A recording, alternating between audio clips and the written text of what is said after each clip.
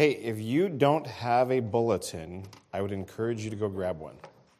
There's a bunch of blank space. There aren't anymore? All right, that's okay. If you've got a piece of paper, that will work. So some of you guys know I'm the high school principal. Some of you guys don't know that to be a principal, you have to have taught for a minimum of 3 years. Right? So, yes, there's children's church. I wasn't sure with Sherry not being here if we were still doing. Okay. So to be a principal, you have to have taught for 3 years. I got to teach for 8 years. I was a science teacher. I taught physics and physical science in Buzzard Lake High School. So one of the biggest things they teach you is to have an anticipatory set or a hook. So I want you to write down these 1, 2, 3, 4, 5, 6, 7, 8 dates. These are all famous dates. Okay? 8 dates. You ready? September 1st, 1939. December 7th, 1941. August 6th, 1945. November 22nd, 1963. October 1st, 1969. August 16th, 1977. January 28th, 1986. And September 11th, 2001. Anyone need those dates repeated? 1986. Which one? All of them. All right. September 1, 39.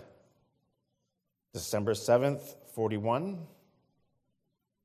August 6th, 45. November 22nd, 63. October 1st, 69. August 16th, 77. January 28th, 86. September 11th, 2001. I would bet good money that you know one of those dates. I would bet that you could probably tell me a lot of details about that date. Because in some way, shape, or form, one of those dates changed your world. All right, shout them out. Anybody know what September 1st, 39 was? It is the start of World War II. How about December 7th, 1941? Pearl Harbor. Some of us were alive, not a lot of us. August 6th, 1945. Hiroshima, the atomic bomb. November 22nd, 1963. Kennedy assassination. October 1st, 1969. First man on the moon. August 16th. Or I'm sorry, wait. Yes, August 16th, 1977. Elvis Presley died. I had to come up with something in the 70s. That was the only one that I thought that was really good. January 28th, 1986. Nope. Challenger explosion. That's the one that rocked my world. And then September 11th, 2001. Trade Center.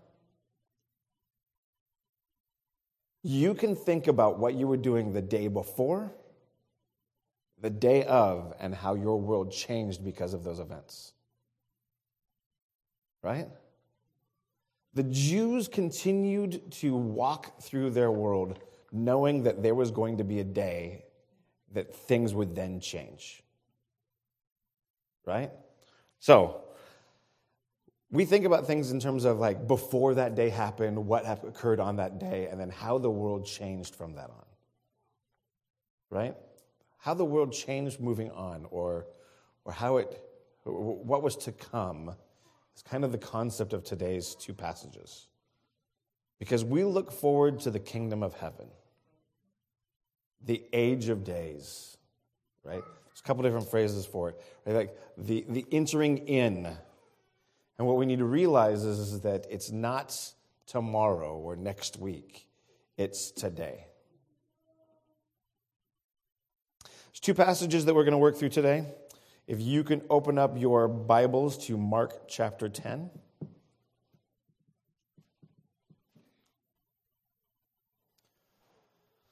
The two passages that we're going to focus on talk about different focuses on how we are to receive the kingdom of God. I'm going to break them up into three different parts. So the first one I'm going to read is just the first chunk, the little children and Jesus. Before we do that, let's pray. Lord Jesus Christ, I just thank you for this morning. Thank you for this time to gather. Lord, thank you for the message that you have poured on my heart. Thank you for what I hope is the message that you have for everyone so that we can grow closer to you and know that you've already established the kingdom on heaven for us here and that we need to live fully for you as we are already there. In Jesus' name we pray. Amen. Mark chapter 10, verse 13. People were bringing little children to Jesus to have him touch them, but the disciples rebuked them. When Jesus saw this, he was indignant. He said to him, "Let the little children come to me, and do not hinder them, for the kingdom of God belongs to such as these. I tell you the truth, anyone who will not receive the kingdom of God like a little child will never enter it." And he took the children in his arms, put his hands on them, and blessed them. So, who's here in this story? Right? So if you look at the details, Jesus, clearly. You've got the disciples. And it says at the very beginning, people were bringing the little children. So there were people there, probably lots of people. Any story we start to read, moving forward, the crowds just continue to grow and grow and grow. So I guess that there's a lot of people there. And you've got children. Who would have been the people? You would have had common Jewish culture. But who was following Jesus because they were ticked off at him? The Pharisees would have been there. Pharisees would have seen this. So, you've got these different groups. And the piece that always strikes me, and it's funny because at Sunday school this morning we were talking, and Joe said a few different things that are in today's sermon, and he doesn't even know it. And we were talking about some different things, pieces, and then Mike, you had the honor to bring your mom here, and right, like one of the statements in my ears is that parents always want better for their children. Imagine what you would do to improve the opportunities for your child. Is there a limit? Really? Like, is there a limit that you would do? Because I can't think of one. So you have these people, these Jewish communities, coming to Jesus because just being in his presence is going to give those children a better opportunity. You have the disciples and you have the Pharisees. Right? So the Pharisees are saying this, and in that culture, children would have been not second, but probably third or fourth class citizens. Right? They're annoying, they're dirty, they're loud, they don't understand the culture, they don't understand what's going on. And Jesus says, wait. That's who I'm coming for. The loud, the dirty, the obnoxious, the people who don't get it. Right? Me. He's coming for me because I'm loud, I'm dirty, I'm obnoxious, right? So you need to come to Jesus like a child. What were the disciples' reactions? Oh, we got to follow the rules. Now, what do you know about the disciples? Right? They were the best of the best, right? They were the A team. They were the advanced varsity squad, right? Oh, you get 12 men. Several of them were brother sets, right? Most of them were fishermen, unlearned, tradesmen, working hard, Let's see if I can go catch a net full of fish so I can have something to provide for my family and to sell some money, right? You had one who was a Roman tax collector. Like, being a fisherman's tough. Being a tax collector is sleazy, right? He's the guy who goes and takes the money. And, of course, the way he's going to make his money is he's going to take just a little extra or a little lot extra for his pocket. And who else did you have? You had a zealot. The zealots were the arch enemies of the Romans. So you had a guy who worked for the Romans and you had a zealot. They had to have hated each other with the fear of just worse than the apple cup. Right? For all intents and purposes, had to have hated each other. Right? And out of the 12, I did a little bit of research, you had maybe one of them that came from a royal line. Right? It says Nathaniel came from some royal dignitary. Right? But you had these 12 guys. So would they have been the best of the best? No. But all of a sudden, because they get to be in the inner circle, they've kind of had their status elevated, right? Right? It's starting to become a little bit about them. So they're in charge of kind of keeping the peace and all that. And here come all these little kids and whoa, kids, get out of here. This isn't for you. And Jesus is like, you idiots. No. Everybody needs to come to me with the excitement and silliness and dirtiness and fun of a kid. Okay? Because these disciples first answered the call. Back in the beginning of Mark, chapter 1, verse 17, Jesus says, follow me. So he's elevated this group of 12 gentlemen. He's given them the availability to go and drive out evil spirits. He sends them out in twos. He gets to teach them. They're in the inner circle. They get the deep story behind the scenes. They get the answers to the parables that everybody else doesn't get. My favorite part about it is that they often don't understand it. They don't get it. It gives me hope that I don't have to understand all of it too. But they're also the ones that get the best school of hard knocks. Here's one of them.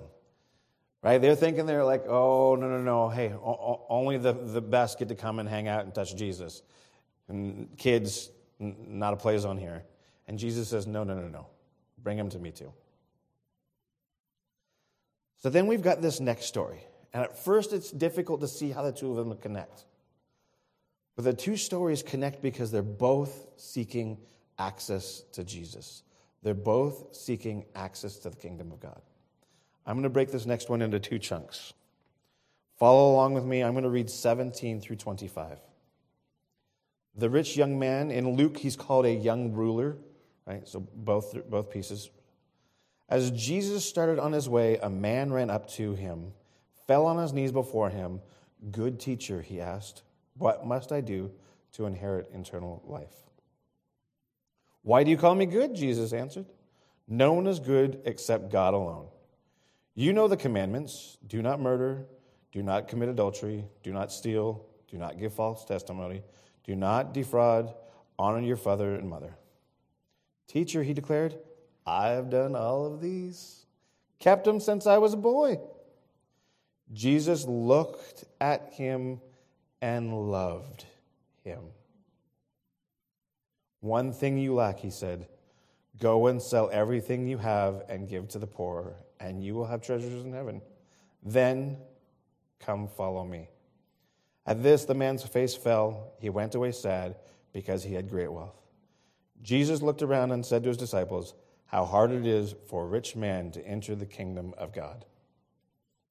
The disciples were amazed at his words, but Jesus again said, children, how hard it is for you to enter the kingdom of God. It is easier for a camel to go through the eye of the needle than for the rich man to enter the kingdom of God. I'm going to break there for a second. Who was in the group? Kids, disciples, Pharisees. If you were to go and ask a Pharisee how to become a Christian, how to follow, they would have probably said, follow the 10 Commandments. And then we need to convert you into being a Pharisee.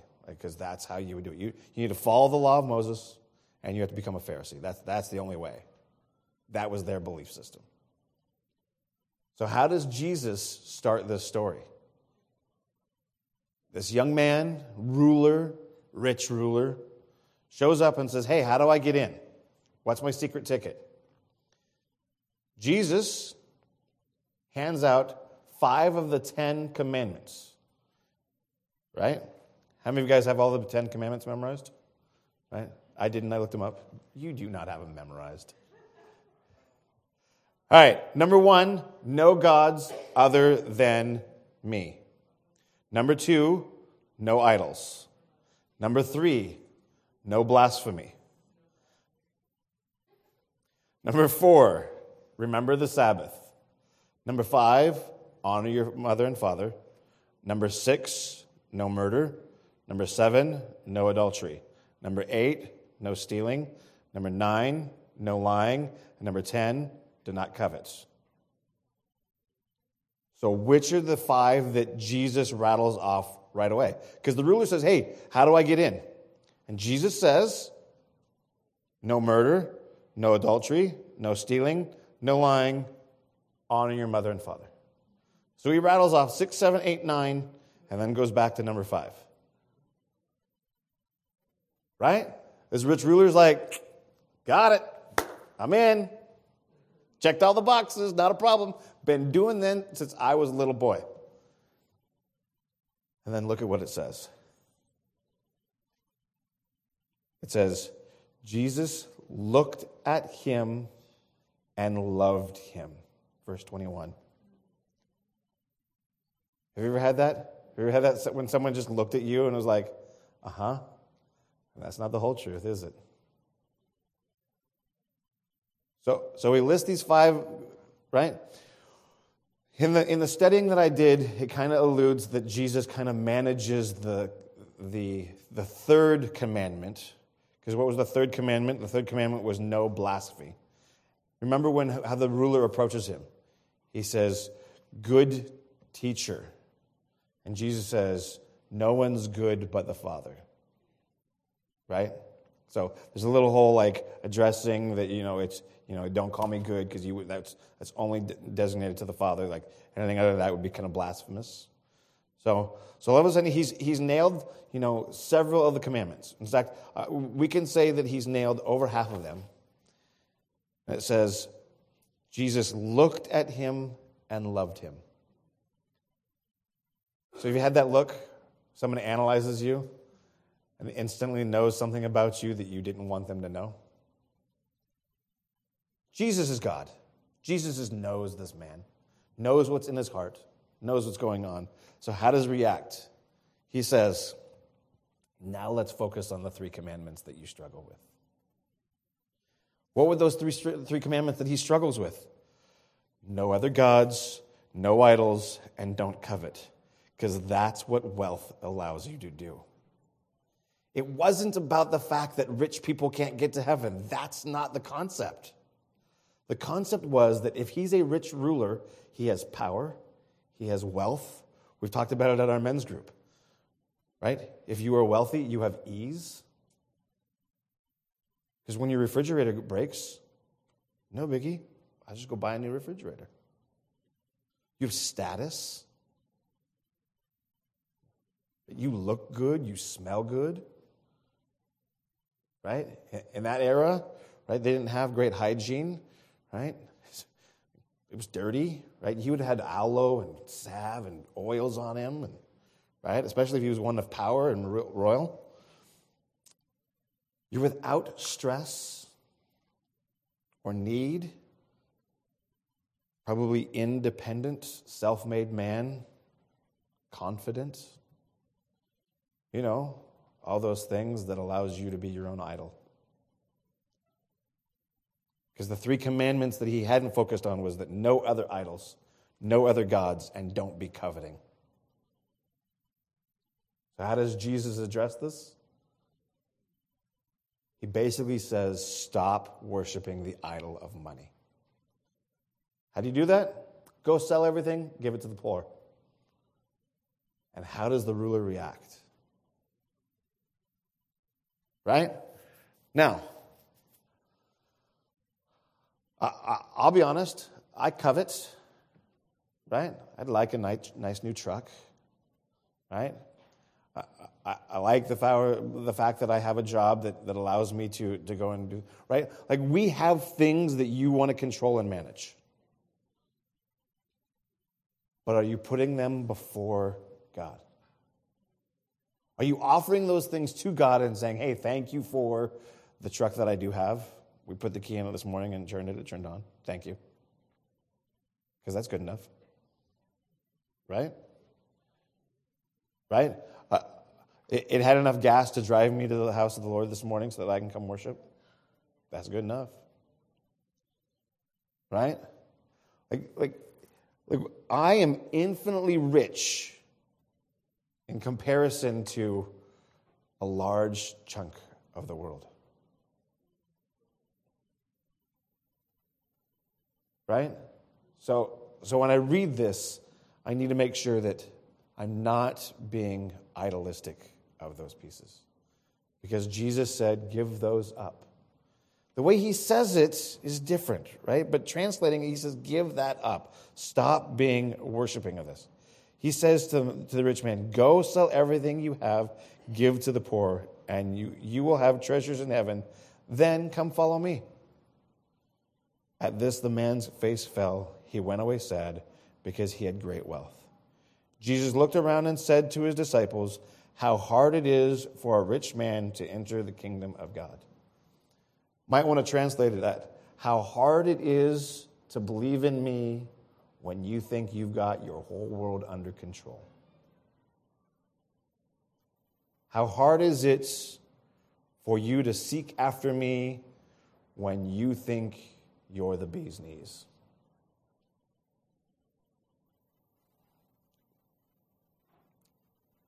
This next piece down here I had a lot of fun with, and then I realized that I'd gone way down the rabbit hole. Joe's a big fan of this rabbit hole, right? So, the disciples were amazed at his words, but Jesus said, children, how hard it is for you to enter the kingdom of God. It is easier for a camel to go through the eye of a needle than for a rich man to enter the kingdom of God. So, all right, literally, a camel through the eye of a needle. Okay, that you could see like that would be a tough thing to do. Analogy-wise, they were talking about the fact that the largest animal around in that area would have been a camel. The smallest thing that they would have had is a needle, so you can still see the analogy. One spin was that there was a called the Needle's Eye Gate. So it was a man-sized gate. So to get your camel through that, you would have had to have gotten off the camel, stripped the camel of all of its items to be able to try and get this camel through. And then the third rabbit hole I had gone down was that the Greek word for camel and the Greek word for thick rope are very, very similar in terms of words.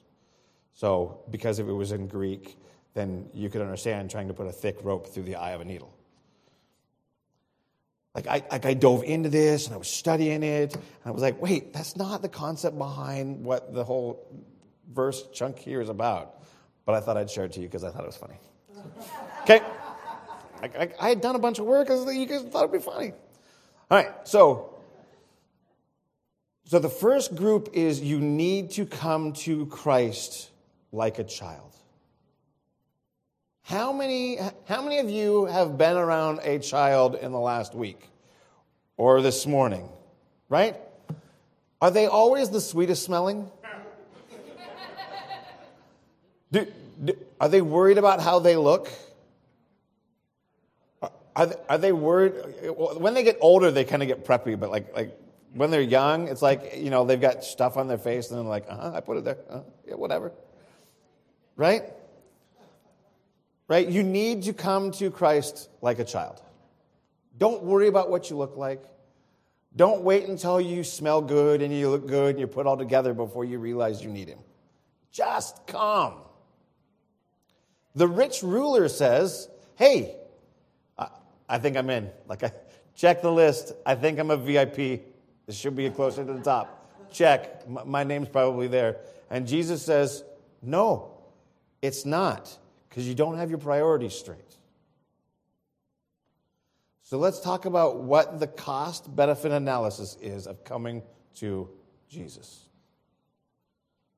The second portion of that verse, or that chapter. Look at verse 26.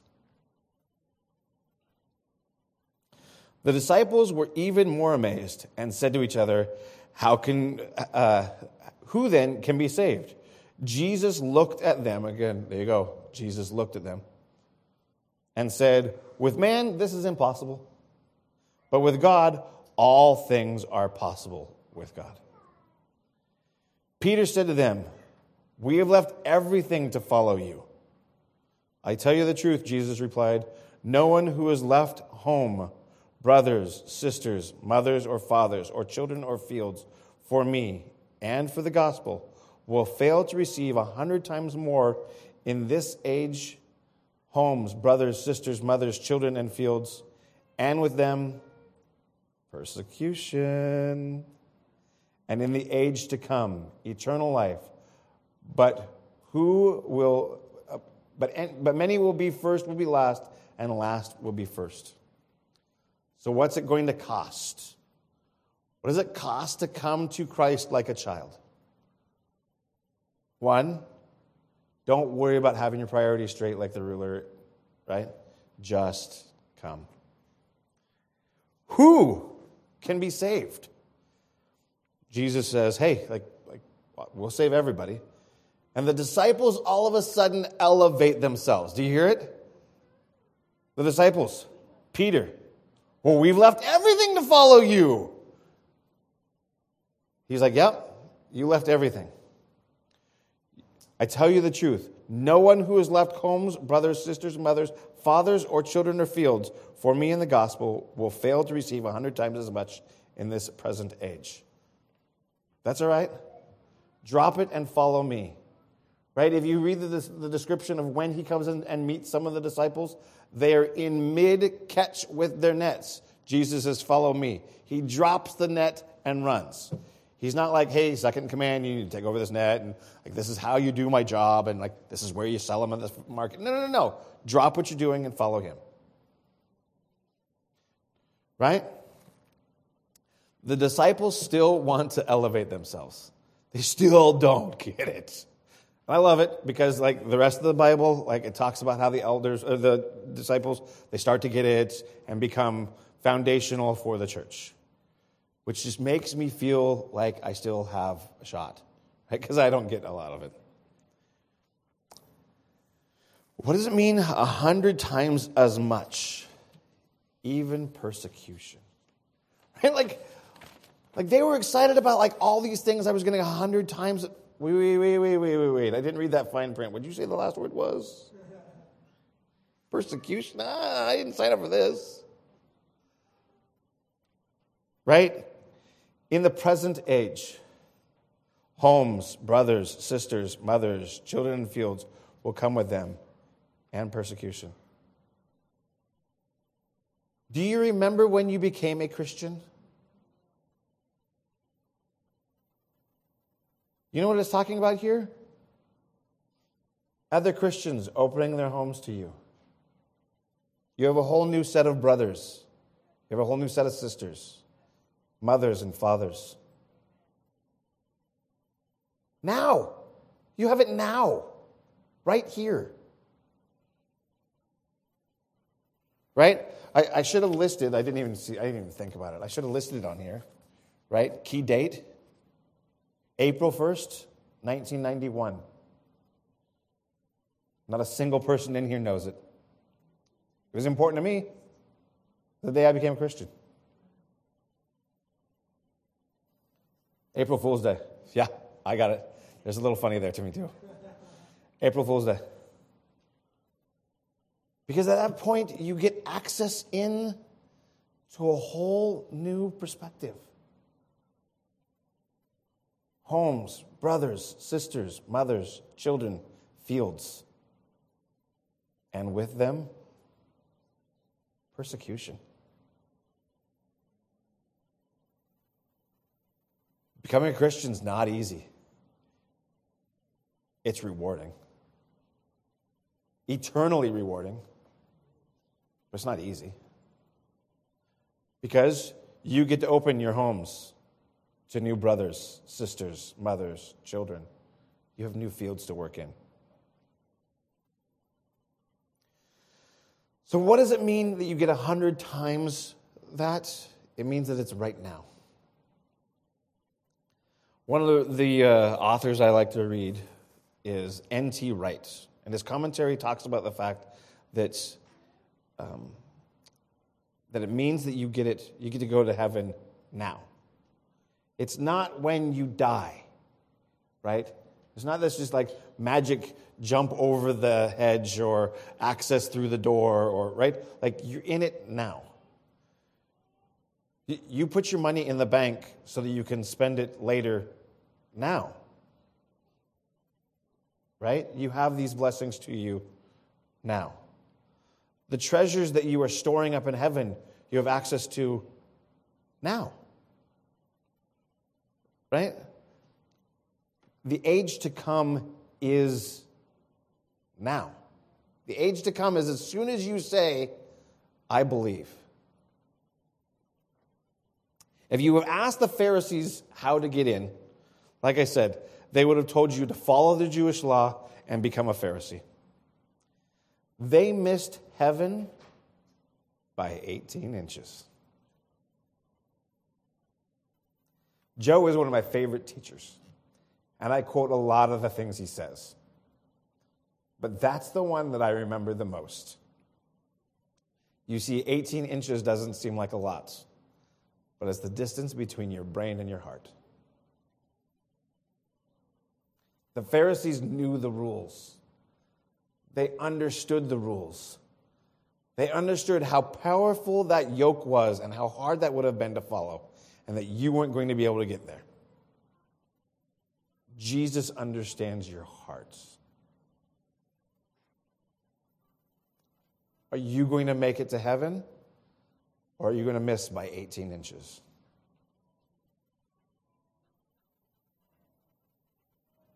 Don't worry about being perfect. Just worry about going to Him. In my time here as part of our church, I've gotten to be part of Awana. One of my all-time favorite verses is a verse that I memorized from Awana. Any of you guys are Awana fans, you guys would know this one. Acts 16:31. Believe in the Lord Jesus, and you will be saved, you and your household. Parents want more for their children than they have right now. They want you to know the Lord.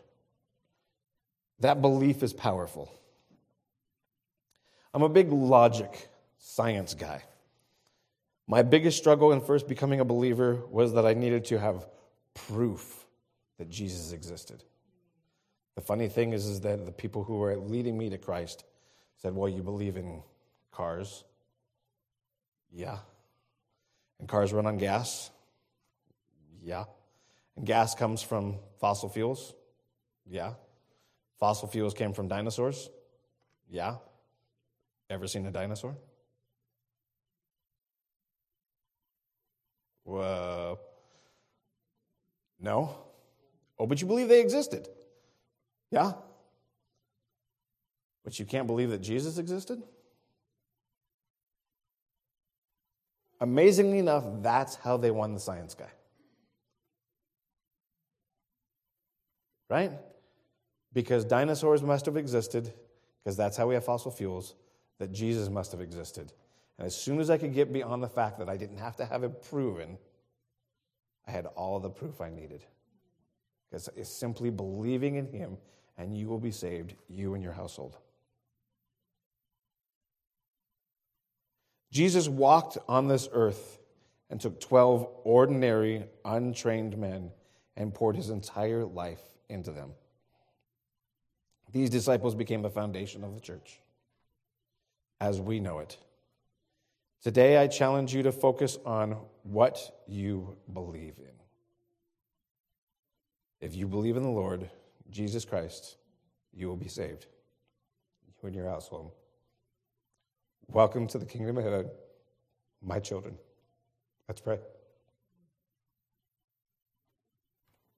Lord Jesus Christ, I just thank you for this day. I thank you for this opportunity to dive into your word a little deeper. Lord, thank you for the studying that I got to do this last week, growing and knowing and understanding you better. And Lord, thank you for bringing heaven to earth now. Bringing your Son to earth to educate these 12 men, to allow them to help shape our existence, Lord, for you to be humble enough to sacrifice your Son, Lord, and for his presence on earth to remind us to come to him and follow him. We don't have to be all put together before we do it, Lord. We just need to show up. Thank you for everything you do for us, Lord. Lord, thank you for allowing us to be as rich as we are, because we are rich with your love. Lord, I just ask that you watch over and keep us this week. In Jesus' name we pray. Amen.